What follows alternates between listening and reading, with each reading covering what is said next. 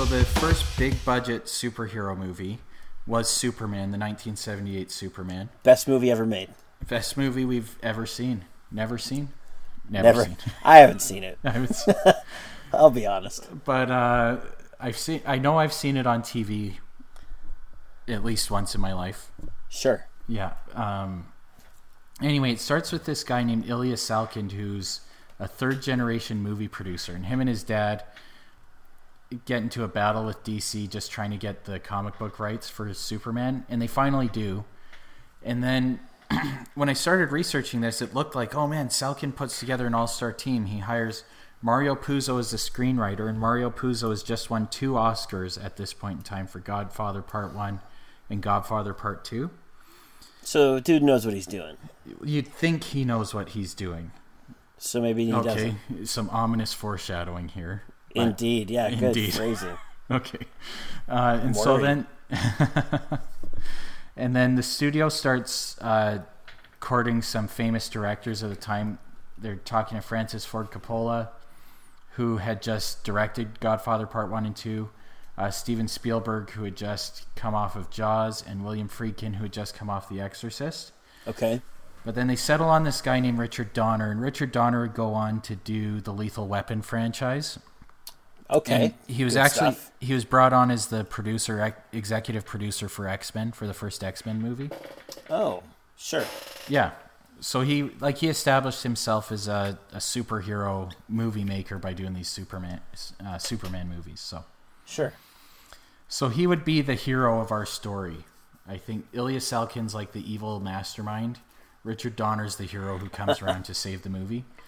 So he just done The Omen, which had a production budget of $2.8 million, but then grossed $61 million. Killer, man. That's awesome.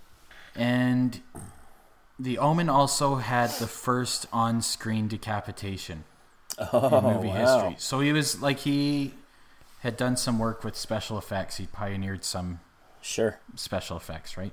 So I think out of everybody in this movie, he was the only one who really went on to be a success. Like everybody else, just nothing goes. It's almost like these Superman movies are cursed. Really? Yeah, like Marlon Brando, who was cast as Superman's dad, Jor-El, only became more crazy.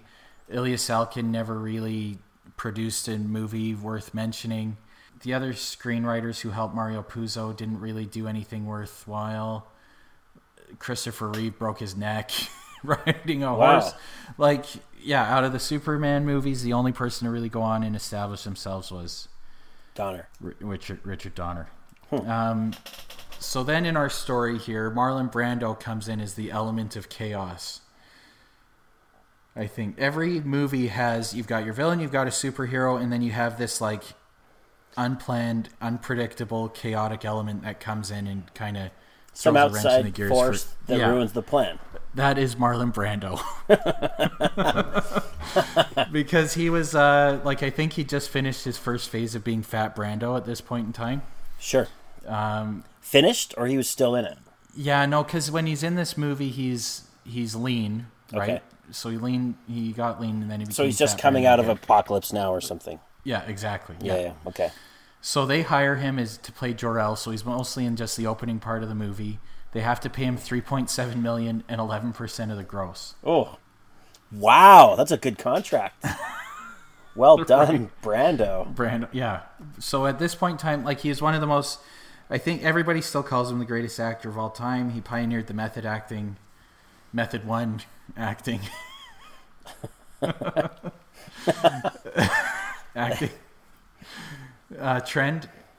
But then he starts going crazy like in the 70s. So he has his big movies in the 50s and 60s. In the 70s, he's a big name, but he's starting to go a little bit nuts. Like, it's like he's in love with himself, and studios are just willing to pay him a bunch of money so that they can attach his name to a movie. Because even if he's nuts and hard to work with, people will go see it because he's in it. And I think, like, I was just watching Apocalypse Now, and he is awesome. And I can't say what makes him awesome, but it's just, like, when he speaks, you want to listen to everything he says. I don't know what it is, but I get you get it. Brando. Yeah. Sure. But I mean, I think Will Smith is kind of the same. he's sort of right now, anyways, or at least in the last 20 years, he's kind of been the guy that if you want your movie to just make a ton of money, put Will Smith in it. Yeah. You know? Yeah. People are just going to watch him. A lot of people will buy tickets to any Will Smith movie. And do you know, like, what was the first, like, Pursuit of Happiness and I Am Legend? Yeah. He was awesome. That is true. He's a very good actor. I think. I really enjoy his acting. And like Marlon Brando, he is also insane. Is he? Is he? Yeah, like if you read interviews with him, he is. Well, he's just gone crazy. Like he says his religion is math because he's a scientist at heart, and he's like, I'm just looking for that one equation to everything. Like great I thought that was Will Smith joined our podcast for a second. Oh man! Oh hell no!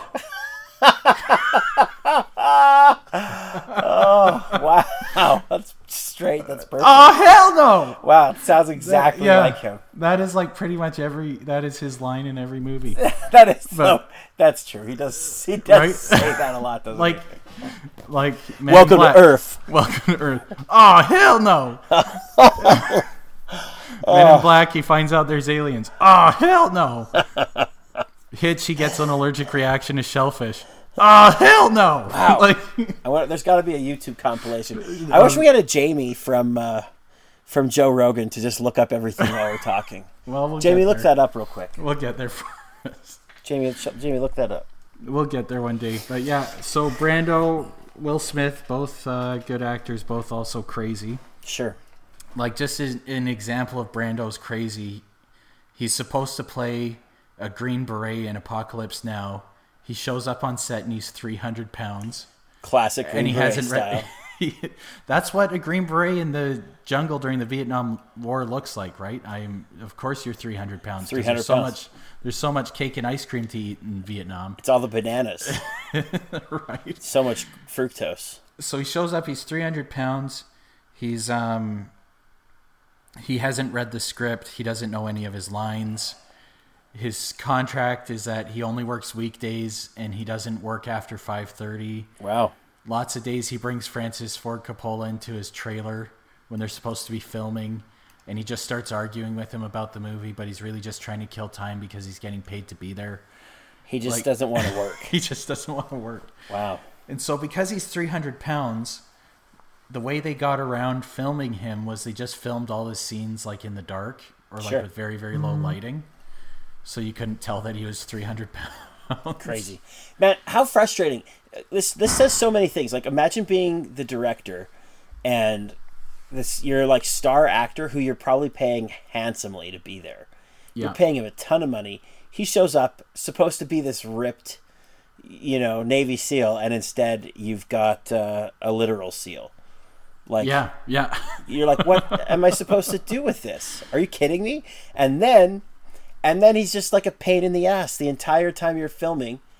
And so not only do you have to, I mean, the patience that this guy's got to have, but also the ingenuity. And this, I imagine, is part of what makes a good director, is you get handed this just crap. Yeah. And he's like, okay, well, instead of like, I'm not going to go cry about it, let's figure out how to make it work. What if we scrap all these scenes and these ones we can do it in the dark and these ones we'll just do with someone else, or whatever he does, throws it all together, and now you've got fat Marlon Brando in the dark and nobody knows that he's a walrus. Now that's a very optimistic view of what Francis Ford Coppola did. Okay. But the truth is actually, like, he had to put up his own money for this film. Jeez. And if it didn't turn out, he was going to be bankrupt pretty much. So he had to make it work. He was having like regular nervous breakdowns. While they were filming was supposed to take 5 months. Mm-hmm. It ended up taking over a year. A typhoon came through where they were filming in the Philippines and destroyed a lot of their expensive sets that they built. Wow. Brando shows up and he's crazy. Like, all these other things happened. He made a documentary called Hearts of Darkness about making it and what a struggle it was. And he said, Apocalypse Now isn't a movie about Vietnam. It was Vietnam. But you know what? I stand by what I said, though.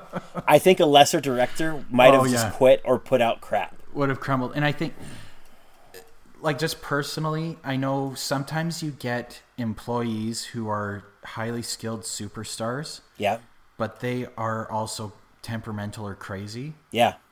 And you need to, and we can talk about how Richard Donner did this. Like it was just an amazing, it's a management move really, rather than being an artistic director. Like I think that's the thing with Richard Donner and making the Superman movies is that he wasn't just like a director.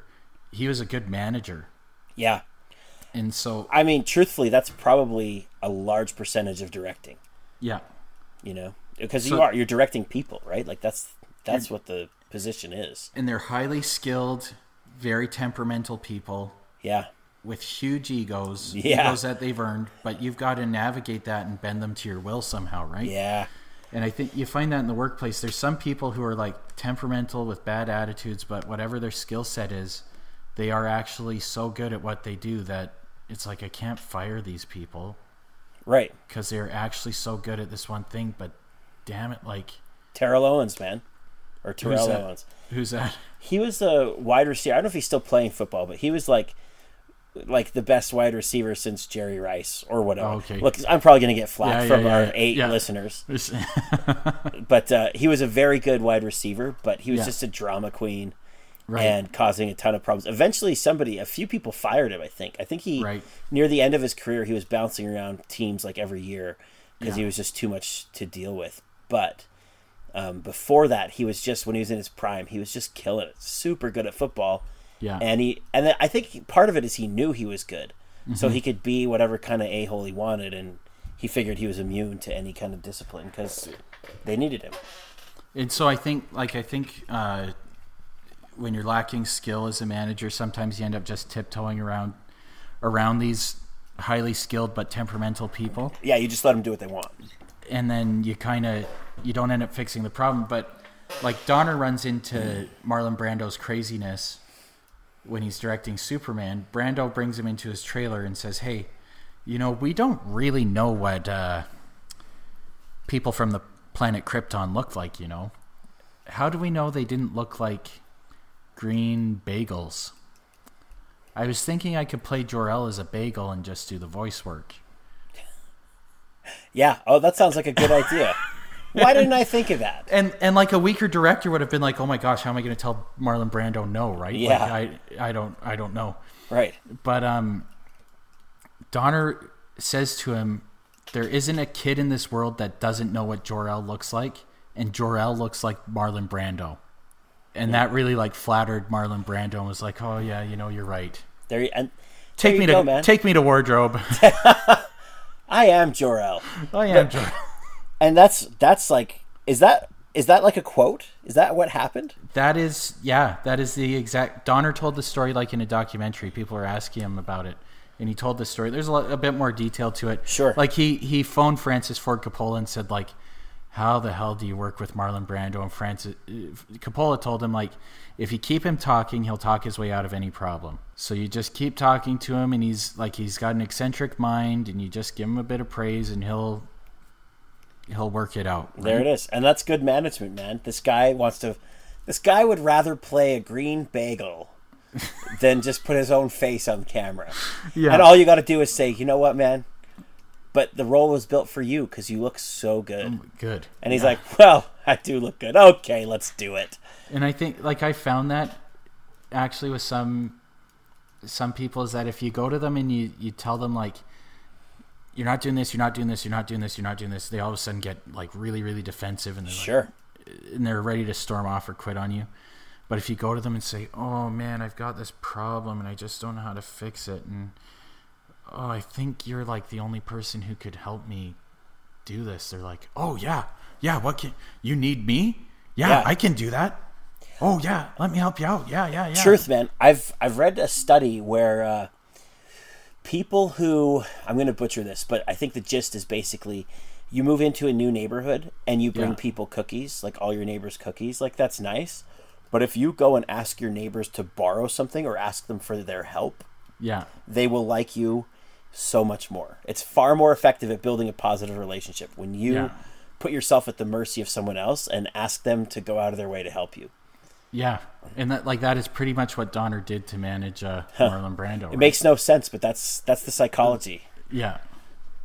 So yeah, good. Wow. I mean, we could do another episode just on directors or just management, but we're talking about this a lot. So yeah, okay. So Donner's killing it with. So with his bucket. he solves the Marlon Brando problem. Yep. His next problem is the script, the Puzo script. So Puzo script for Superman 1 and 2, they wrote the movies and directed them and produced them at the same time. Mm-hmm. 550 pages. So when I first saw that, it's like 550 pages. I guess that makes sense. Like, I've never. But the thing is, 550 pages. You're thinking of a novel, Exactly. and 550 is like a good size for a novel. You know, that's like an inch and a half. Yeah, an inch and a half of book. But we're talking 8.5 by 11. Yeah, yeah, that's true. And yeah, so I guess the rule of thumb I found out, because I Googled it, I'm like 550 pages of script. How long would that take? And I guess the rule of thumb for script writing is 1 page equals 1 minute of screen time. So 550 pages, we're at 550 minutes, which is just over 9 hours. 9 hours. But who wouldn't want to watch a 9-hour Superman movie?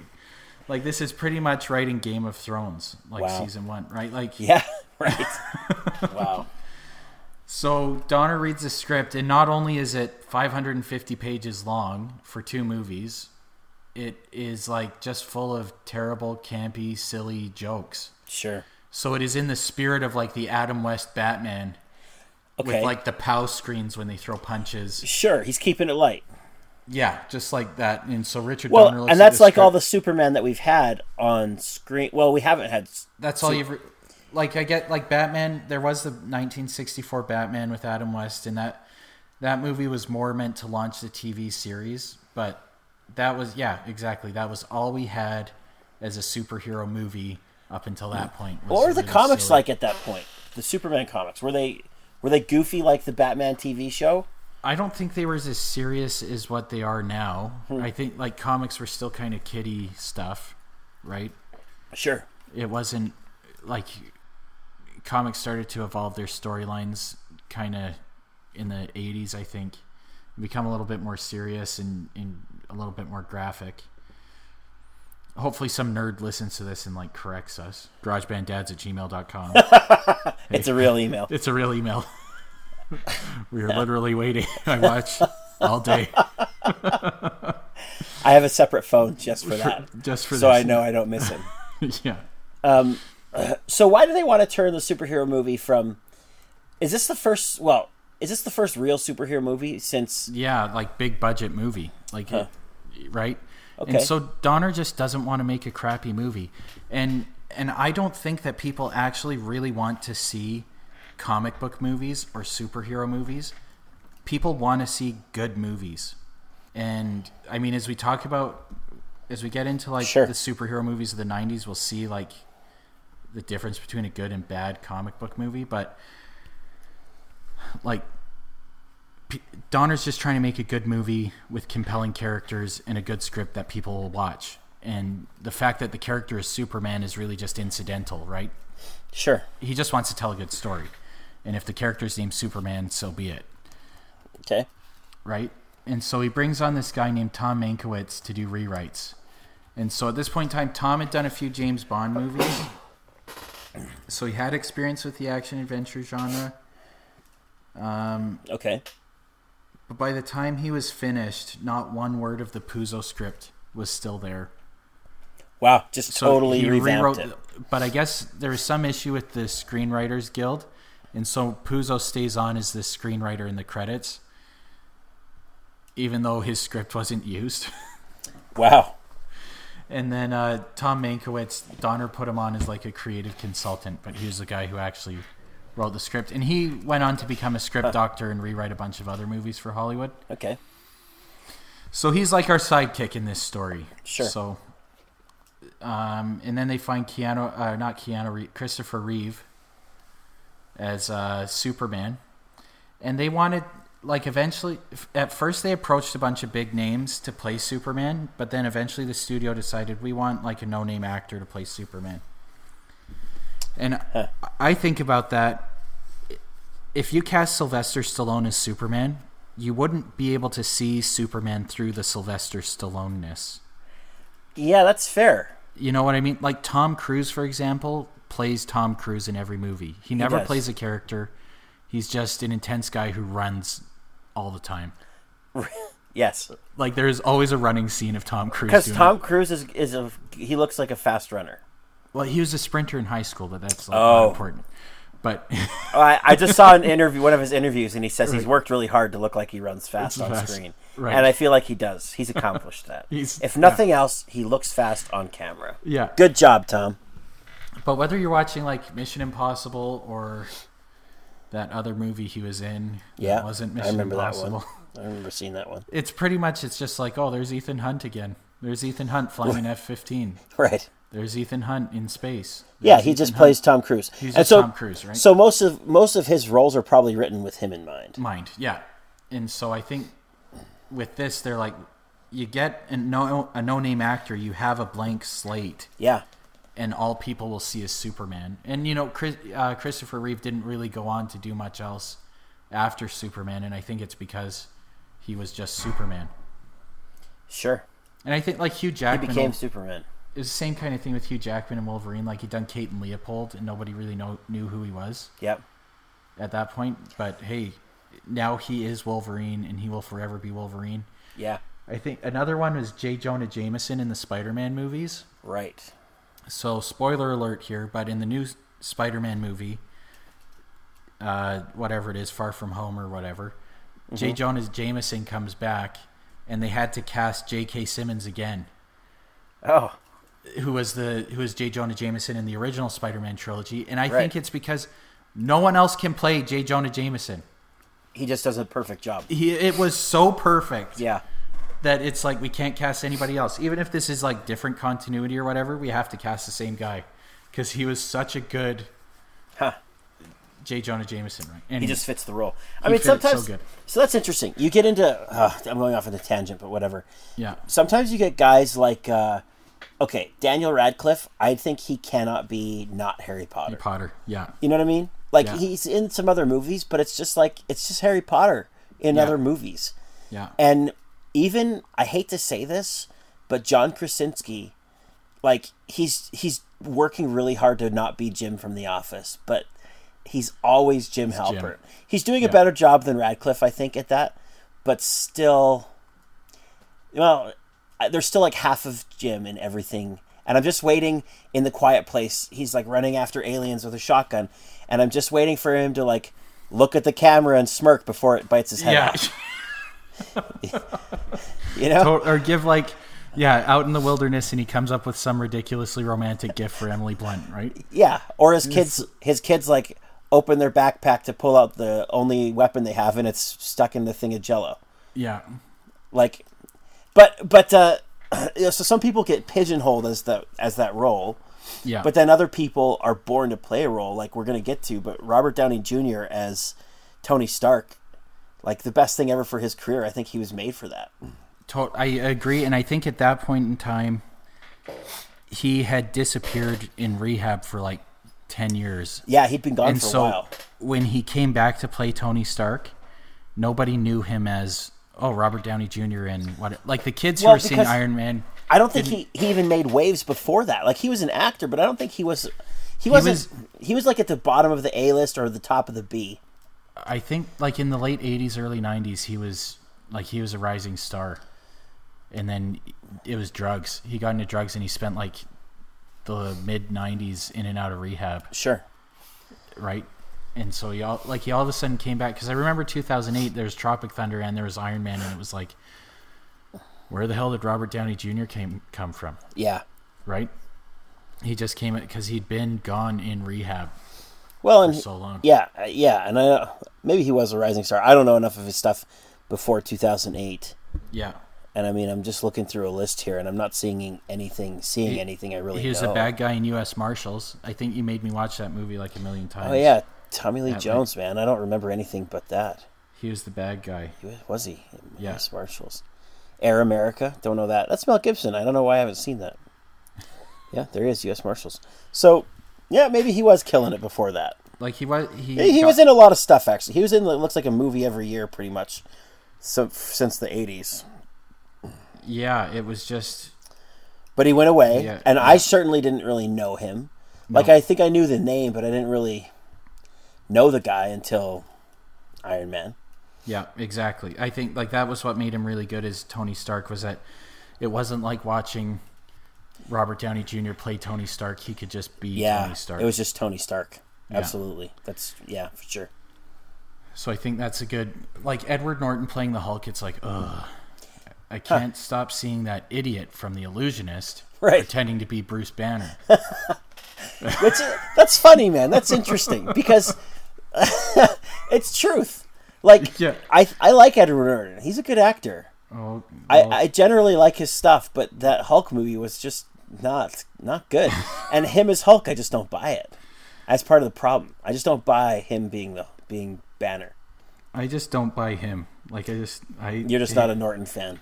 No, that is the nicest way to put it. Okay, Like, I understand. do I have a picture of him in a closet in my house with his eyes poked out? Maybe. Ed, if you're listening to this, don't. Yeah. That's just, he's crazy. Ed, we hate you. Okay. No, anyways. All right. Okay, so another thing Mankiewicz and Donner did when they rewrote the script and redid the movie was they added a lot of depth in the thematic elements of the movie. So they Mankiewicz pretty much wrote the nativity story as the Superman story. Right. So at the start of the movie, you have Superman's dad, who's like a god figure. Yep. And he casts out Zod, who's like Satan, and then sends his only son to Earth to save mankind. Right. And Superman is sent to a family that has no other children, Sure. that can't have children. So it is like It's like the very same thing. heavily thematic of Christian imagery. And if you think about the percentage of Americans who are Christians, that's a story that's going to resonate with them. Sure. Right? And I think like there's even a quote that Jor-El says. He says, "They can be a great people, Kal-El, and they wish to be. They only lack the light to show the way. For this reason above all, their capacity for good, I have sent them to you, my only son." Yeah. Like, I just feel like I'm reading out of the Bible right now. It sounds straight out of the Bible. Right? So they take these themes and they take this general storyline, and I think the story of Jesus Christ, of, you know, God's only son coming to earth but not using his power for evil, using his power to sacrifice himself for all mankind. Yeah. That story is what drives Western altruism, I think. Like, that's why we look at ourselves as North America and we're like, we have so much, and with our great riches, we have to save the whole damn world. Huh, interesting. Right? I think that story has driven why Westerners try to do good. Sure. Right? And so that's the story you're telling in Superman.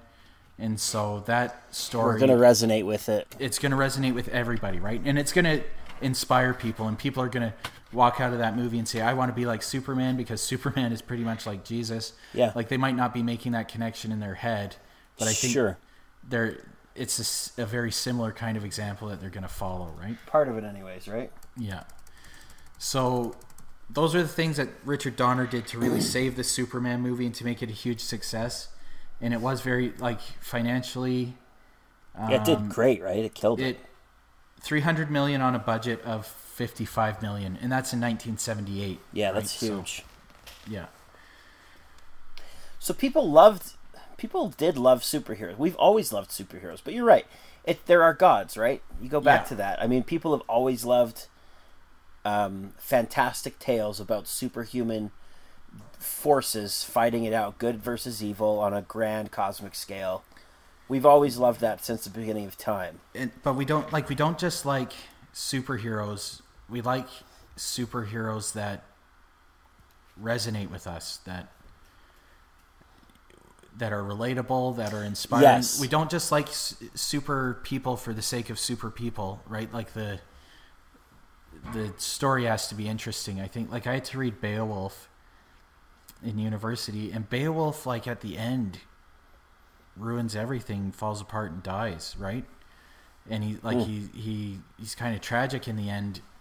That's what makes Beowulf a good story, is that Beowulf's like the rest of us. Just a normal person. He, in a lot of ways, but he wasn't just like, because I think you get some superhero movies where it's like, here's our hero and he does heroic things because that's what heroes do because he's a hero, and you're like, that's not interesting. Yeah. Well, that's why I've never liked Superman. Yeah. He's my least favorite superhero, and for that reason, he's good at everything. He has every power. Yeah. And he just, like, you can't really beat him. But I think, like, yeah.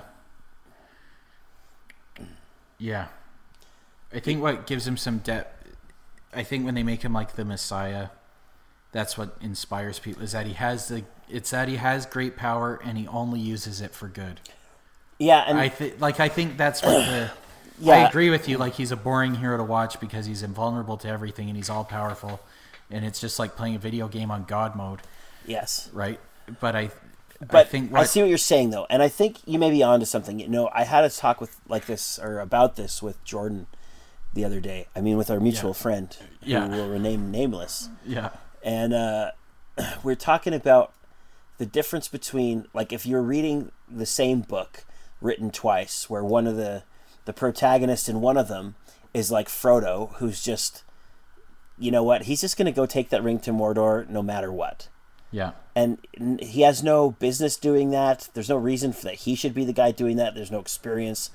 But it kind of fell into his lap, and just because he's a good guy, he's going to do it. Versus someone who, like, I guess I can do that, and he, like, starts maybe on the journey, and then he's like, this is hard. I'm gonna go home. And then maybe changes his mind. You know, his course wavers throughout the tale because he's a human like the rest of us, and as much as we all try to be awesome, we can only manage that for stints. We all fall back over and over again in different things. And so, yeah, we're talking about how interesting a book would be with different heroes like that. Yeah. And maybe the reason people like fantasy or just heroic fantasy or just fiction in general is they like the hero, the protagonist who can, who's quote unquote infallible. They just like point their nose in the right direction and just keep going. Yeah. You know, like Superman. Well, you know, while you're talking about Lord of the Rings, like I've only ever read The Fellowship of the Ring, but Aragorn in Lord of the Rings, the book, is just like, I'm Aragorn, I'm the hero, I do what heroes do. I'm gonna be the king. Right. But then in the movie, he's conflicted and he's afraid and he's running from his destiny, and then finally he has to overcome his own pride. And so I think, like, if they made a literal by the book adaptation of Lord of the Rings, it would be terrible. Yeah, I think no one would watch that. I think the audience has changed. Yeah. I think we as a consuming audience of this kind of media, we have changed. What we like has changed. And maybe because we've seen so much of that hero who's just always does the right thing, that we want something a little bit different now. Well, I don't know if heroes have always, because like Hercules had some weaknesses. He lost his power. He had to complete trials to get his power back. Yeah. Like, we haven't always had heroes that were just heroic. Like, I think that those heroes that just are heroic and never face real adversity are just boring. I don't think that's ever resonated with anybody. That's where I might disagree, but... No, that's interesting. But I think, like, what I think Tolkien did well is he was really good at world building. I think that's why his stories continue to persist. That's the truth, because just because of all the world building was absolutely his world building was amazing, right? A huge part of what made him successful. I think characters not so interesting. I think Peter Jackson did a lot to make the characters a lot more interesting. Yeah, that's probably right. I mean, you don't have to agree with me. But I'm serious. Like, I don't want to crap on Tolkien, but I think that you're right. I think that had his books been written for the first time now, with all the fantasy that we know, I mean, he invented elves, dwarves, orcs, like the whole thing. Yeah, everything we know about fantasy. like 90% of that is all of his stuff. So of course it was going to do well because it was all new. And that was the genius of him, right? Was Yeah. that he could create and synthesize all these different legendary characters and describe them very, very well and invent their own languages. And like, that was what he did really, really well. Yeah. His characters are uninteresting as he wrote them. Yeah, might be. I haven't read them recently enough to really have a valid opinion, but I think you're onto something. Like, when I read Fellowship of the Ring, I had to commit to it like 10 pages a day. Like, it was a slog. Yeah. Like, it was, yeah, it's just tough to get through, but sure. Anyway. This really is telling me I need to read him again. Well, it's just good, actually. I'm reading the Silmarillion right now. And that's like reading the Bible, I think. It's lore heavy. It's just a ton of Yeah. lore. It's a world building manual. Yeah. So okay, so anyway, Superman. Yeah, Superman. So we're making a Superman movie. We got all these famous people. It was a success. Superman 2, Richard Donner got fired partway through it. But why did they fire him? The studio said you're over time and over budget. He said, you never gave me a timeline or a budget. Huh. That was pretty much the fight they got in, was they kept saying you're over budget. He said, you never told me a budget. I'm making this movie. Right. And so they're like, no, see you later. Yeah. So I don't know if I think like if you ask the studio, he was fired. If you ask him, he left. But the movie is 75% complete. And then they brought on this guy, Richard Lester, who hasn't really done anything worth mentioning, to finish it. And he actually did a bunch of rewrites and reshoots so that he could get the director credit. Because I guess a certain percentage of the movie has to be directed by him to get the director credit. Wow. And so I guess you see a bunch of continuity errors where, like in the reshoots, where Superman's more bulky because Christopher Reeve continued to like work out and put on muscle. Sure. And then like Lois Lane has lost weight and changed her hair color. Stuff like that. Wow. Yeah. And so then you get Superman 3. So Richard Donner's gone. He's not able to save the day anymore. And now Salkind and the Newmans, who had written the script with Puzo, they're free to make the movie they originally wanted to make. Right. And Superman 3 is like a dumpster fire. Like, this movie is just... They bring on Richard Pryor, who is like one of the world's best stand-up comedians at that point in time, into a superhero movie. And not just a superhero movie, but like two superhero movies that pretty much told the story of Jesus Christ. Right. And then you bring in this foul-mouthed stand-up comedian in the follow-up, right? And like reviews for Superman 3, like the critics said, this movie crapped on the original. And I don't think critics realized it. They probably didn't consciously think it, but they were like, in the back of their mind, they're like, why am I so defensive of the first two Superman movies? Oh yeah, because it's like all these religious stories that my parents told me growing up and that I learned about in school, and now they're like making a mockery. Sure. It, right? Well, and also Superman's like the original superhero. He's been around. You know, he's like the first guy. He's the Tolkien of superheroes. So there's got to be a little bit of respect, anyways. Even though I hate him, like I get that. Yeah. So there, and the movie is just like, the plot is ridiculous. Like, they make this kryptonite that isn't powerful enough to kill Superman. It just turns him evil, so he becomes evil Superman. And then he runs around the world pulling pranks, like straightening out the Leaning Tower of Pisa, and then goes on a drinking binge, and then meets this blonde seductress who asks him to cut his hair, and he says, no, that's the source of my power. No. She asks him to put a hole in an oil tanker. Why? Because something Richard Pryor's trying to control the world's oil. Sure, okay. I don't know, something. She's a bad guy, though. Is this part of her plan? Yeah, she's a bad guy. Yeah, okay. Yeah, sure. And she promises to sleep with him. So he goes and punches a hole in the oil tanker, and then he shows up at her apartment, and then like this sleazy, soft porno saxophone music starts playing. And she has a rod of kryptonite in her butt. No. And when he tries to... It's almost that silly, but not quite. Okay. I should write a Superman movie. Like... I think I've got a good script right there. Well, I mean, hey, get Richard Donner to do the first two, and then just follow it up with that. It's about what happened. And so Superman, this woman start making out, and then it cuts to a scene of the adjacent apartment. This woman's reading her book, and you can just hear all these moans coming through the wall. Right. And she takes cotton out of her pillow and stuffs her ears. And then the scene cuts to black. And then Superman, evil Superman, and Clark Kent split. And then Clark Kent gets in a fight with evil Superman and strangles him to death. Wait, what?